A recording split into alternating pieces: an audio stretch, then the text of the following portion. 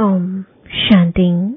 आज 6 सितंबर 2023 बाबा के महावाक्य है, मीठे बच्चे सर्विस का शौक रखो, विशाल बुद्धि बन सर्विस की भिन्न भिन्न युक्तियां निकालो। जो बातें बिगर अर्थ है उन्हें करेक्ट करो। प्रश्न है, आत्मा जो अजामिल जैसी गंदी बन गई है उसको साफ करने का साधन क्या है? उत्तर है, उसे ज्ञान मानसरोवर में डुबो दो।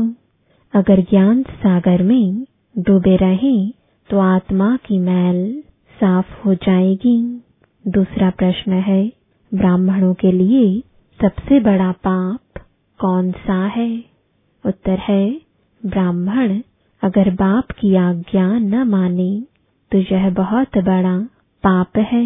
बाप की पहली आज्ञा है, तुम मुझे निरंतर याद करो, लेकिन बच्चे इसमें ही फेल हो जाते हैं। फिर माया कोई न कोई विकर्म करा देती है।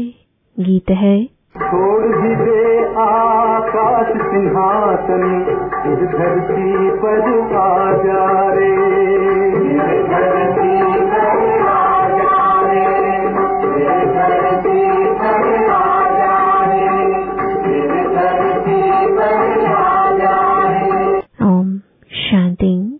बच्चों की बुद्धि में क्या आता है? कौन आया है? तो किसी ने कहा, बाप, टीचर, सतगुरु। माता पिता अक्षर तो जरूर चाहिए। माता पिता अक्षर भारत में प्रचलित है। तुम माता पिता, पीछे तुम कह सकते हो बाप दादा। वैसे तो माता पिता में बाप दादा आ जाता है, परंतु नहीं, यह समझाने का तरीका है। क्योंकि बाप है, माँ भी जरूर चाहिए। अब माता पहले कौन है? यह है गुह्य ते गुह्य बात, जो कोई समझ ना सके। क्या प्रजापिता ब्रह्मा होने से भी माता चाहिए? प्रजापिता ब्रह्मा के साथ कोई प्रजापत्नी भी चाहिए? नहीं, प्रजापत्नी नहीं चाहिए, क्योंकि यह मुख वंशावली है। इसलिए ब्रह्मा की पत्नी कोई हो नहीं सकती। यह बहुत गुह्य और गंभीर बातें हैं। इसे समझने और धारण करने के लिए बुद्धि चाहिए। यह एक ही बाप है जो बच्चों के सम्मुख आते हैं। तुम तो समझते हो माता पिता बाप दादा सम्मुख आया है। बच्चे बाहर में सर्विस करते हैं। सेंटर्स पर जो रहते हैं वह यह नहीं समझेंगे कि माता पिता बाप दादा सम्मुख आए हैं। वह समझेंगे फलानी बीके व ब्रह्मा कुमारी आई है। यह मम्मा एडॉप्ट की हुई है। सबसे लकी सितारा जगत अम्बा है। यह संभालने के लिए मुख्य है, इसलिए इन पर कलश रहता है। और यह यानी ब्रह्मा तो हो गई ब्रह्मपुत्रा मेल के रूप में। तो सरस्वती जरूर चाहिए। सरस्वती को ही जगत अम्बा कहा जाए। इस मेल को तो जगत अम्बा नहीं कहेंगे। यह बड़ा अच्छा राज है जो कोई भी गीता भागवत में नहीं है। शास्त्रों में कहानियां बैठ लिखी हैं। 5000 वर्ष पहले व 2500 वर्ष पहले क्या हुआ था सो बैठ लिखते हैं। वह नाम रूप देश काल तो कुछ है नहीं। नाटक भी अनेक प्रकार के बनाते हैं। यह बाप बैठ सम्मुख अच्छी रीति समझाते हैं कि बच्चे हर एक बात को पूरा समझ जाएं। इन गीतों में भी कई बिगर अर्थ अक्षर हैं। अब आकाश तत्व तो यह है, इसमें तो हम बैठे हैं। जिस पारलौकिक बाप को सब याद करते हैं, वह कोई आकाश तत्व से आते नहीं है। अगर श्री कृष्ण की आत्मा कहे, वह तो यहाँ ही है। सब मुख्य मुख्य आत्माएं, धर्म स्थापक आदि यहाँ ही है। श्री कृष्ण की आत्मा भी 84वें जन्म में यहाँ ही है। उनकी आत्मा को तुम बुला ना सके। यह परम पिता परमात्मा को बुलाया जाता है कि आओ, अपना महातत्व निर्वाण धाम छोड़कर वहां से आओ। तुम आत्माओं का सिंहासन तो महातत्व है। आकाश में तुम जीवात्माएं रहती हो। यह मांडवा है खेल चलने का। जब गीत सुनते हो, दिल में आपे ही करेक्ट करते जाओ। यह तो जिन्होंने नाटक बनाए हैं, उन्होंने ही फिर गीत बनाए हैं। फिल्म शूट करने वालों को भी समझाना चाहिए। इसमें बड़ी विशाल बुद्धि चाहिए। बाबा राय देते हैं सर्विस करने लिए। यह ड्रामा जिसने बनाया है, उन्हें समझाना चाहिए, उनसे मिलना चाहिए, इतनी समझ चाहिए। बाप तो डायरेक्शन देंगे। बाप को तो जाकर नहीं पूछना है। बाप तुम बच्चों को डायरेक्शन देंगे, ऐसे ऐसे करो, श्रीमत पर चलो, गीत बजा। वास्तव में धरती यह भारत खंड है। भारत में ही उनका आना होता है। भारत ही उनका बर्थ प्लेस है। सभी उस निराकार फादर को ही बुलाते हैं। श्री कृष्ण तो सबका फादर नहीं है, और मुरली जो दिखाते हैं, वह कोई काठ की तुतारी तो नहीं है जो श्री कृष्ण के हाथ में देते हैं। मुरली तो वास्तव में ज्ञान की है। गॉडेस ऑफ नॉलेज सरस्वती को कहते हैं। राधे को नहीं कहेंगे, श्री कृष्ण को भी नहीं कहेंगे। यह तो जोड़ी है बाप और बच्चे की। सरस्वती को कहा जाता है गॉडेस ऑफ नॉलेज। तो जरूर प्रजापिता ब्रह्मा, ब्रह्मपुत्रा भी गॉड ऑफ नॉलेज होना चाहिए। लेकिन ब्रह्मा के लिए तो गाया नहीं जाता। गॉड इज नॉलेजफुल कहा जाता है। ब्रह्मा नॉलेजफुल नहीं, गॉड इज नॉलेजफुल। परम पिता परमात्मा ज्ञान सागर है, तो जरूर अपने बच्चों को ज्ञान देंगे। पहले पहले इनमें प्रवेश कर इन द्वारा दूसरों को देते हैं। इनमें सब लकी सितारे आ जाते हैं। ज्ञान सूर्य, फिर ज्ञान चंद्रमा, यह यानी ब्रह्मा हुए। फिर चाहिए ज्ञान चंद्रमा के नजदीक एक सितारा जो चंद्रमा के सामने खड़ा रहता है। वह बहुत तीखा होता है। उनको ज्ञान लकी सितारा कहेंगे। उनका नाम सरस्वती रखा हुआ है। सरस्वती बेटी हो गई ना। यह तो बाप भी हुआ। बड़ी नदी भी हुई, बहुत बड़ी नदी है। सब नदियों का मेल सागर में होता है। सागर और नदियों का मेला होता है।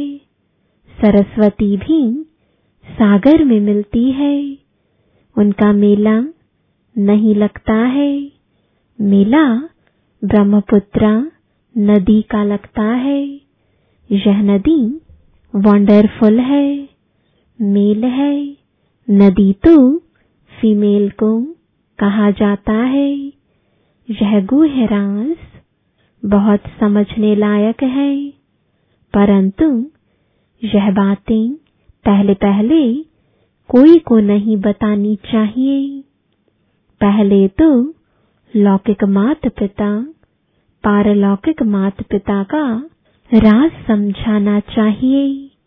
लौकिक माता पिता से अल्पकाल क्षणभंगुर सुख का वर्षा मिलता आया है, यह तो पक्का याद रहना चाहिए। दूसरा कोई दो बाप का राज समझा ना सके, वह तो जानते ही नहीं। गाते हैं तुम माता पिता, अब पिता सर्वव्यापी है तो माता कहाँ गई? यह समझने की बात है ना। माता पिता चाहिए ना। माता पिता कहा जाता है निराकार को, परंतु यह समझते नहीं कि इनको माता पिता क्यों कहा जाता है। वह तो गॉड फादर है। फिर कहते हैं एडम और ईव। एडम ही ईव है, यह नहीं समझते। प्रजापिता ब्रह्मा वही फिर माता हो जाती है। एडम और ईव अथवा आदम बीबी कहते हैं, परंतु अर्थ नहीं समझ सकते हैं। बच्चे समझ सकते हैं आदम बीबी वास्तव में यह है। बीबी सो आदम है, इनको बीबी आदम दोनों कह देते हैं।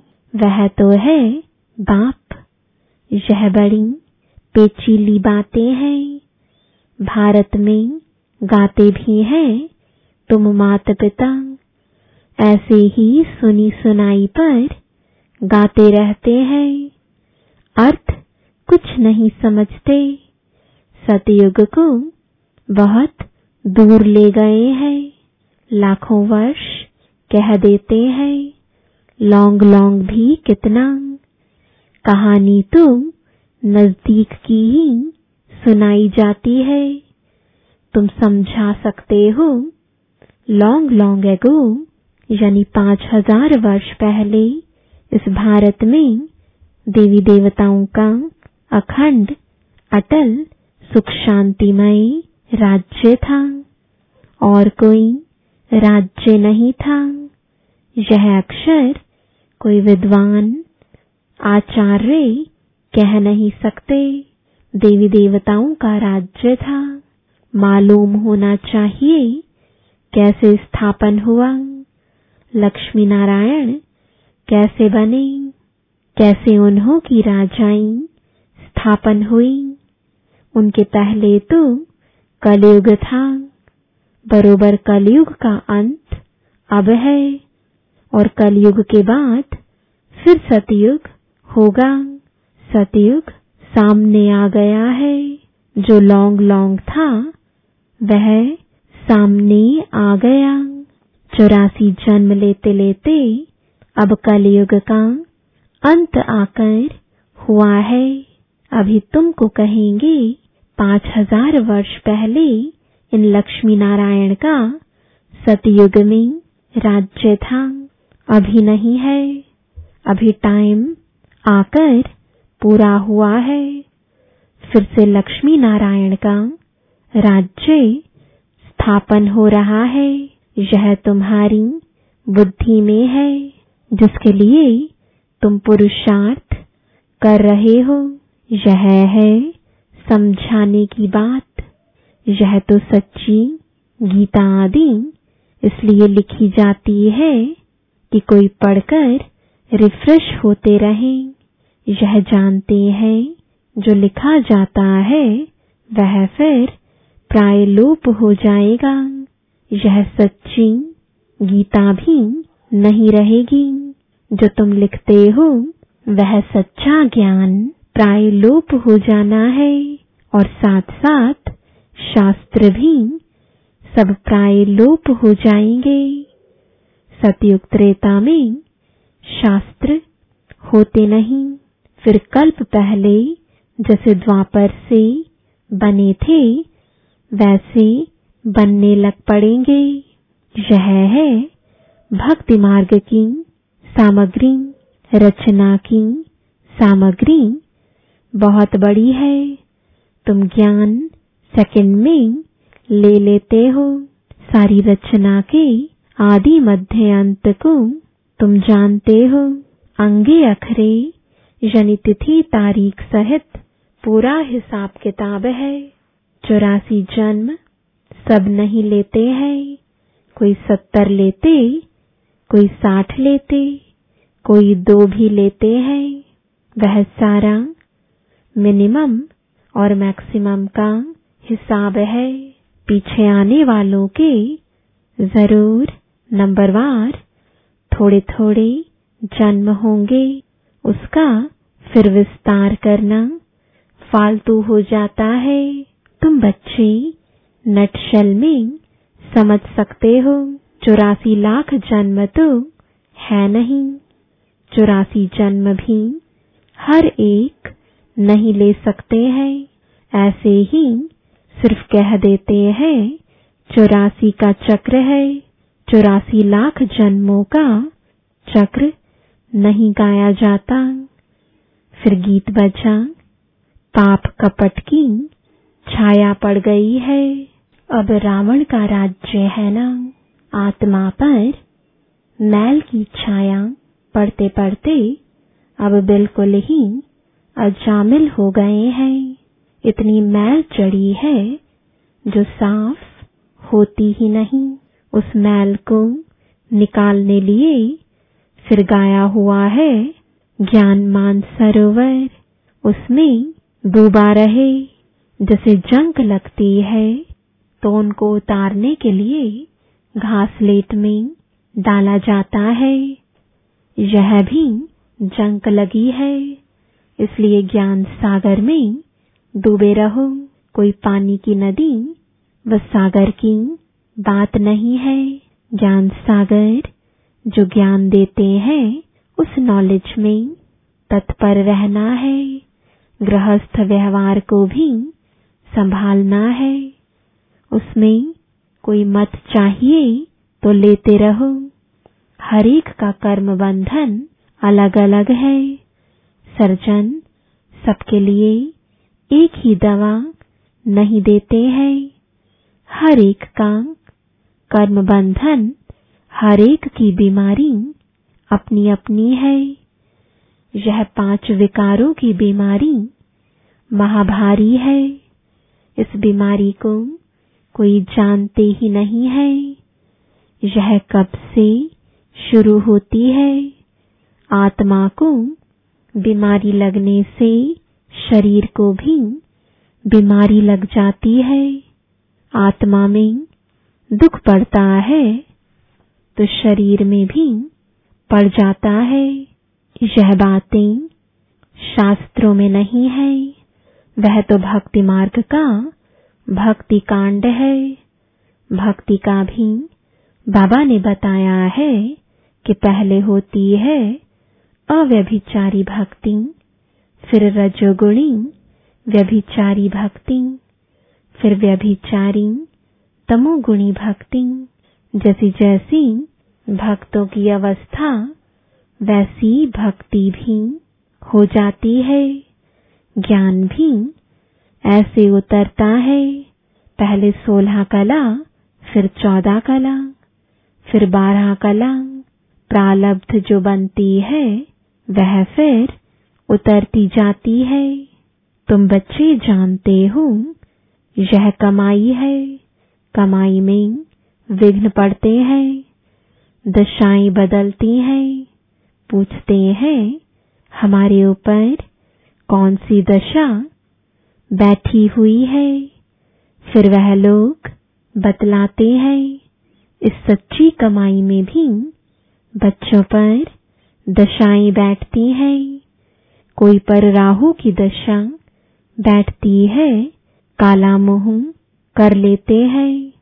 बृहस्पति की दशा थी, फिर माया ने थप्पड़ लगाया तो राहु की दशा बैठ गई। काम में गिरा और फट से राहु का ग्रहण लगा, ताला बंद हो जाता है। यह है गुप्त कड़ी सजा। वह फिर कभी कह नहीं सकेंगे कि भगवानवाच काम महाशत्रु है। सन्यासी भी काम महाशत्रु के कारण ही स्त्री को छोड़ चले जाते हैं। यह भी निवृत्ति मार्ग की पवित्रता भारतवासियों के लिए अच्छी है। भारतवासी ही पवित्र से अपवित्र बनते हैं, तो उन्हों को थमाने के लिए यह सन्यासी है। मरम्मत के लिए यह पवित्रता है। पवित्रता की ताकत से ही सृष्टि इतना चलती है। अभी तो वे भी पतित बन पड़े हैं, तुम्हें उनकी भी सर्विस करनी है। सर्विस का तुम बच्चों को बहुत बहुत शौक रहना चाहिए। बेकायदे कोई भी चलन नहीं चलनी है। भल पुरुषार्थी हो, संपूर्ण तो कोई नहीं बना है। कुछ न कुछ पाप होते रहते हैं। बाप की आज्ञा न माना, यह भी बड़ा पाप है। बाप का फरमान है, निरंतर मुझे याद करो। जानता हूं कि कर नहीं सकेंगे, परंतु तुम पूरा पुरुषार्थ ही नहीं करते हो। जो करेंगे वह अच्छा पद पाएंगे। अच्छा, मीठे मीठे सिकिलदे बच्चों प्रति माता पिता बाप दादा का याद प्यार और गुड मॉर्निंग। रूहानी बाप की रूहानी बच्चों को नमस्ते। रूहानी बच्चों की रूहानी बाप दादा को गुड मॉर्निंग और नमस्ते। धारणा के लिए मुख्य सार है, पहला, 5 विकारों की बीमारी से मुक्त होने के लिए सर्जन की राय लेते रहना है। आत्मा पर कोई बीमारी न लगे, इसकी संभाल करनी है। दूसरा, सच्ची कमाई करनी और करानी है। कोई भी बेकायदे चलन नहीं चलनी है। राहु की दशा कभी न बैठे, इसके लिए बाप के फरमान पर सदा चलना है। वरदान है, याद और सेवा द्वारा सब चक्करों को समाप्त कर क्षमा पर फिदा होने वाले सच्चे परवाने भव। जो बच्चे याद और सेवा में सदा बिजी रहते हैं, वह सभी चक्करों से सहज ही मुक्त हो जाते हैं। कोई भी चक्र रहा हुआ होगा तो चक्कर ही लगाते रहेंगे। कभी संबंधों का चक्कर, कभी अपने स्वभाव संस्कार का चक्कर। ऐसे व्यर्थ के सभी चक्कर समाप्त तब होंगे जब बुद्धि में सिवाय क्षमा के और कुछ भी ना हो। क्षमा पर फिदा होने वाले क्षमा के समान बन जाते हैं। ऐसे फिदा होने वाले अर्थात समा जाने वाले ही सच्चे परवाने हैं। स्लोगन है, जो सच्चे पारस बने हैं उनके संग में लोहे सदृश आत्माएं भी सोना बन जाती हैं। ओम शांति।